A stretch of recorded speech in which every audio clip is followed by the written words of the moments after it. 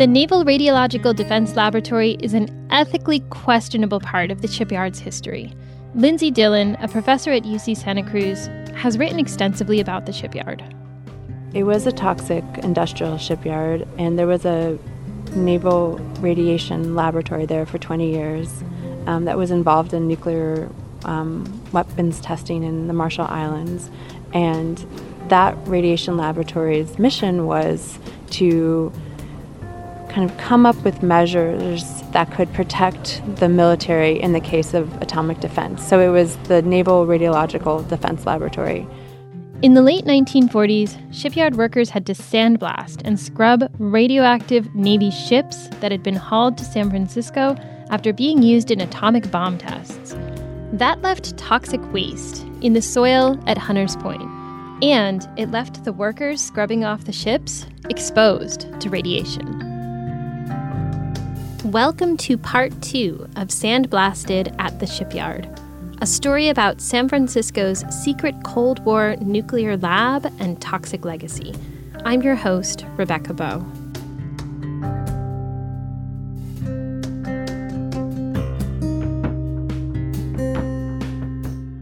Part of defense was actively the production of toxic waste, which it left in the landscape, but also all these different experiments, right? So in this effort of defending the nation in the future atomic war, it created the disaster that today the Navy is trying to clean up.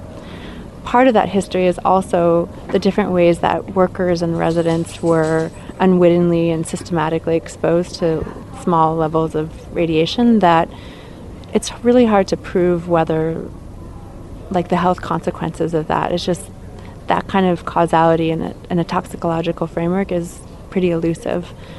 As part of its research, the laboratory tested on animals. But animals weren't the only living beings the Naval Radiological Defense Laboratory exposed to radiation. Shipyard workers, scrubbing off the radioactive vessels, were exposed too. They were closely monitored by medical scientists to find out how much radiation they were absorbing on a daily basis. Documenting their ongoing exposure was a way for military scientists to collect data to establish radiation health and safety standards. A few years ago, my colleagues and I started diving into declassified government records produced by the lab. These documents are kept at the National Archives in San Bruno. According to a 1946 memo, the lab planned to conduct suitable experiments to see if safety protocols for working on irradiated vessels should be adjusted. But go back even farther in time and you realize how the source of this contamination is linked with human rights abuses and environmental destruction halfway across the world.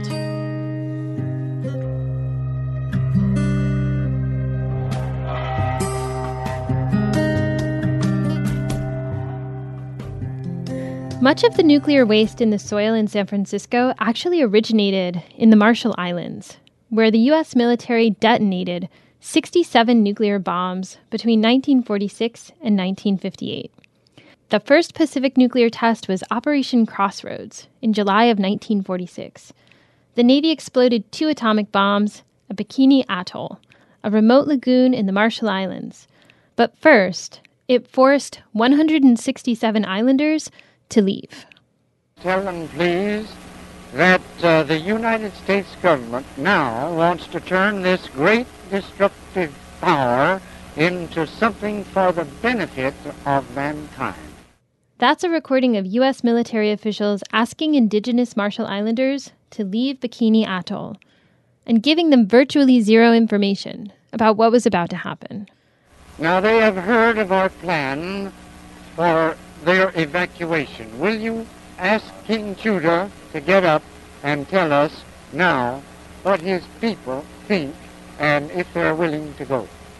According to anthropologist Holly Barker, who wrote about nuclear testing in the Marshall Islands, Judah replied that if the United States needed the islands and the lagoon, the Bikinians would lend it to them. At the time, they viewed the U.S. as friends and allies. Half a century later, Anderson Jibas, the present-day mayor of Bikini and Kili, the island that the Marshallese living on Bikini were relocated to, addressed members of Congress. This was at a 2018 committee hearing. There were 167 of our elders that were relocated from beginning in 1946 to Kelly Island. Today, there's about 16 of them alive whom have no health plan and cannot move because of illness and age. Mayor Jibas said 7 of his elder family members were from Bikini. They were made to leave to make way for nuclear explosions. Some of the bombs vaporized entire islands. Our ancestors moved from the beautiful Bikini Atoll so that 23 thermonuclear bombs could be detonated, poisoning and vaporized 3 of our islands. That has been our experience. Bikini too and must live with the consequences, removal and displacement. Nobody knows these consequences better than we do. Certainly no agencies in Washington, D.C.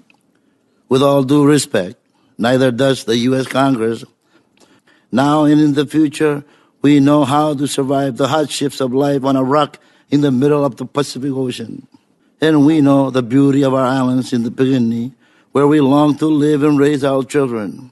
But as he told the committee chair, Senator Lisa Murkowski, at the hearing, the Department of Energy had found it was still too dangerous to return. And sea level rise from climate change is quickly threatening the island they were relocated to. Madam Chair, we cannot go back to Bikini because it's filled with radiation. Cesium-137, strontium-190 is filled, and we cannot live there according to studies of DOE who stay there. But we cannot live on Kelly Island. It's only 3/4 of a mile wide and long. We consider a prison. There is not enough resources.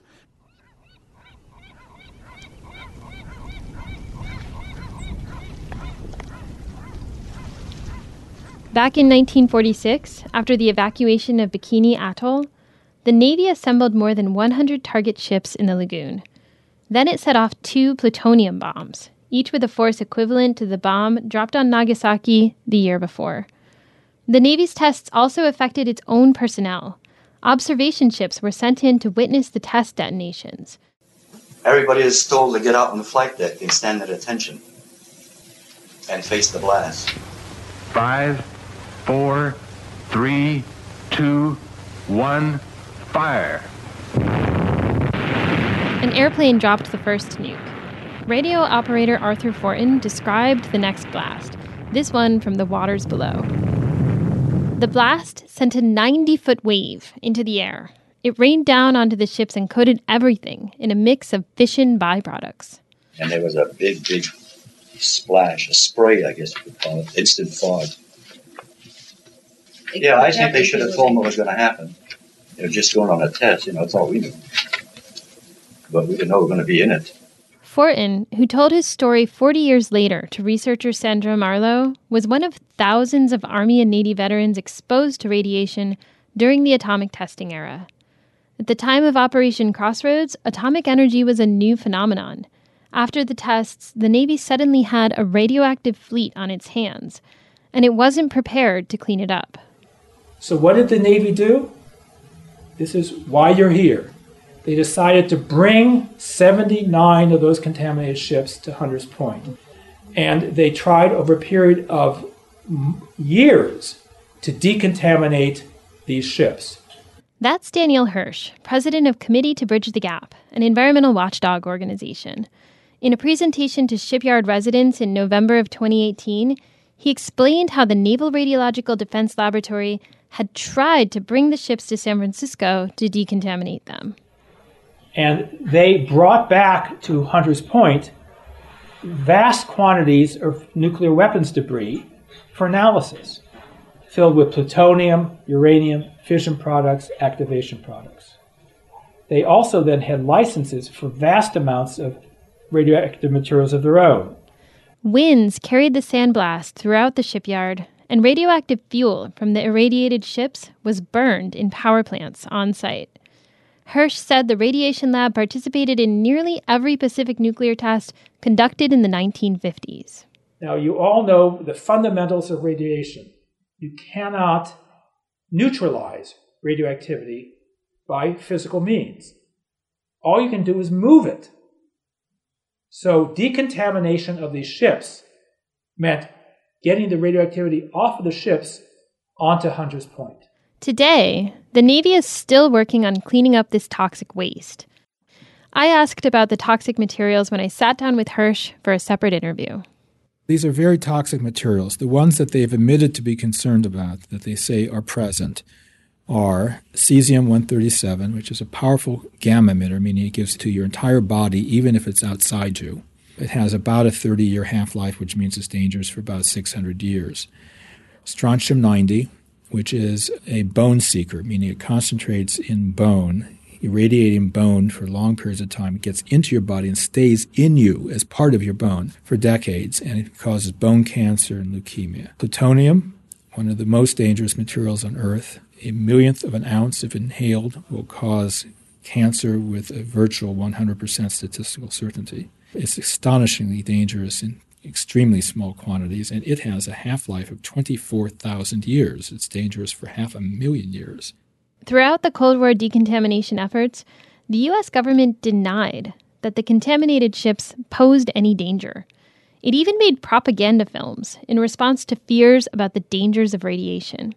Here's audio from one about the USS Independence, one of the contaminated ships brought to San Francisco after the tests. The Independence got the attention of heavy thinkers everywhere. Really, Claire, I just can't imagine why they brought that boat back.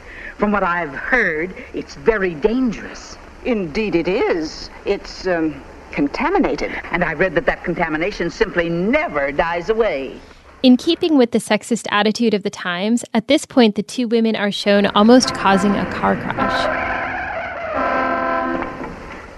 Really, it's a menace to public health and safety. The charges brought against the Independence were, like false death reports, exaggerated. A quick post-mortem on the bikini tests shows why. The target vessels were old, obsolete. They had been earmarked as expendable. Some were eliminated by the tests. Others were sunk later because of the structural damage they had sustained. Instead of being sent to the bottom at Bikini, the Mighty Eye was given a stay of execution and taken back to the States. She served not only for radioactive study, but helped explode the myth that contamination is an everlasting hazard. In 1951, the Navy intentionally sunk the Independence near the Farallon Islands, about 25 miles west of San Francisco. But before this happened, the ship was loaded up with radioactive waste, not just from Hunters Point, but also from other Bay Area research labs. The radioactive ship remains at the bottom of the ocean to this day.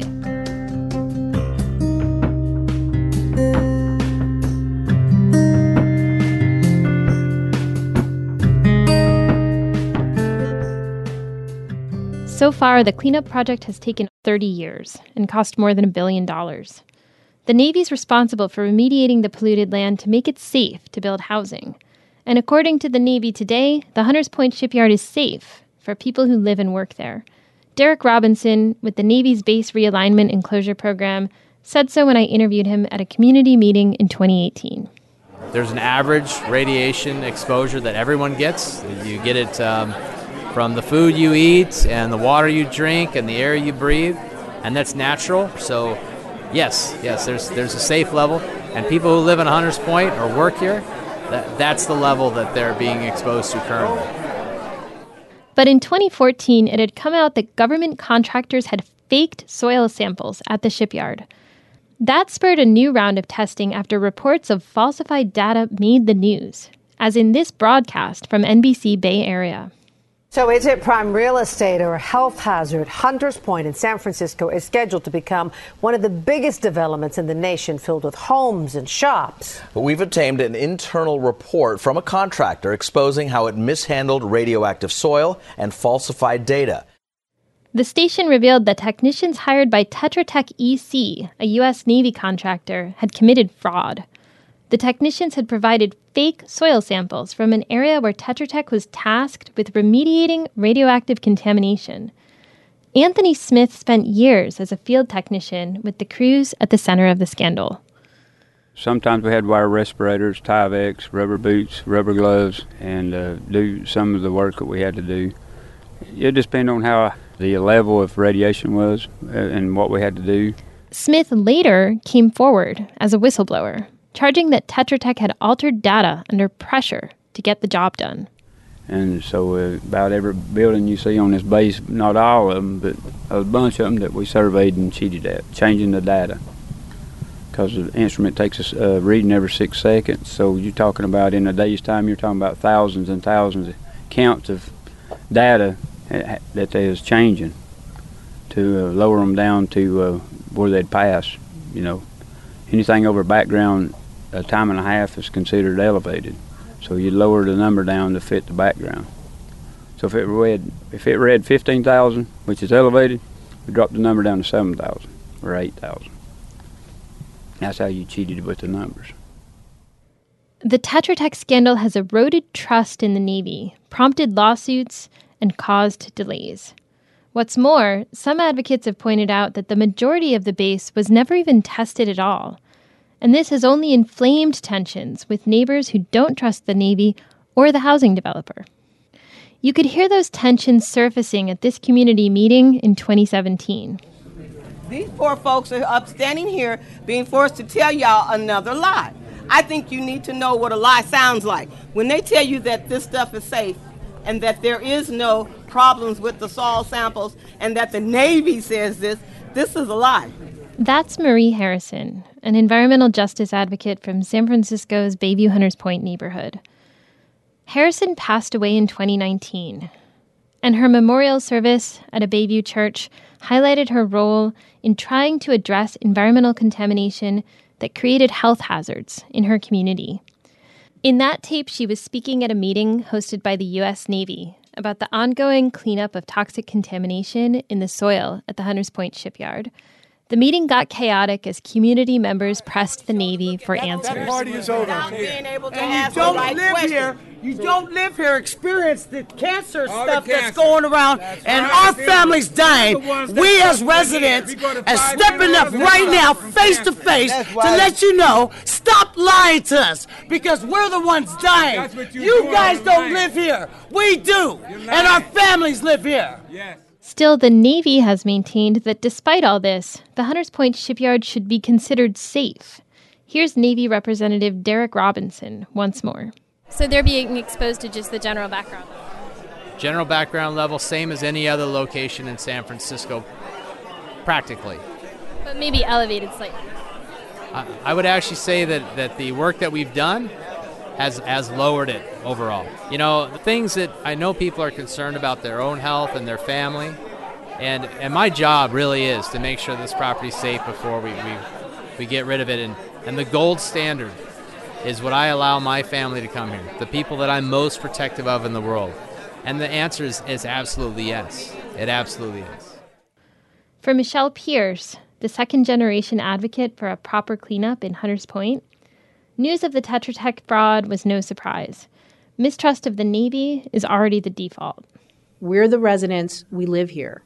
We live here over multiple generations, right? So we've been doing this since forever. The nature of the military is that people come and go.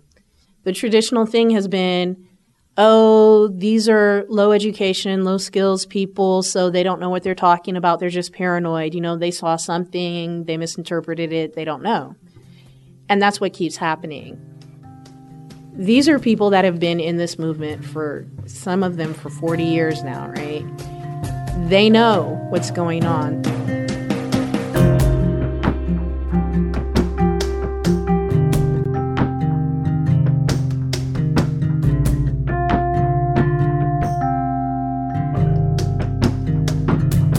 Thank you for joining us for the second episode of Sandblasted at the Shipyard.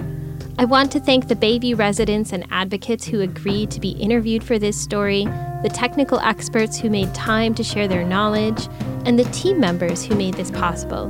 Megan Moorer, Mel Baker, Laura Wennis, and Jacob Nassim helped with audio engineering and sound design. Stacey Carter and Chris Roberts provided archival, audio, and photographic research. Michael Stoll and Laura Wennis edited the series, and Bika Kandasamy provided fact-checking, and Justin Ventanen assisted with gathering sound. A special thanks to the Breathe Network for Racial, Environmental, and Climate Justice for its support to complete this series. I'm podcast creator and host Rebecca Bowe. I work at a nonprofit environmental organization, and I want to make it clear that this story is unrelated to that work and does not express the views of my employer. In our next episode, we'll look at the nationwide phenomenon of human radiation experiments that occurred at about the same time the Naval Radiological Defense Laboratory was operating. The right thing to have done was to say, this is radioactive iodine, it's not going to hurt you, would you mind if we gave it to you? So if you are about to put a foreign substance in a person's body, the least you can do is ask.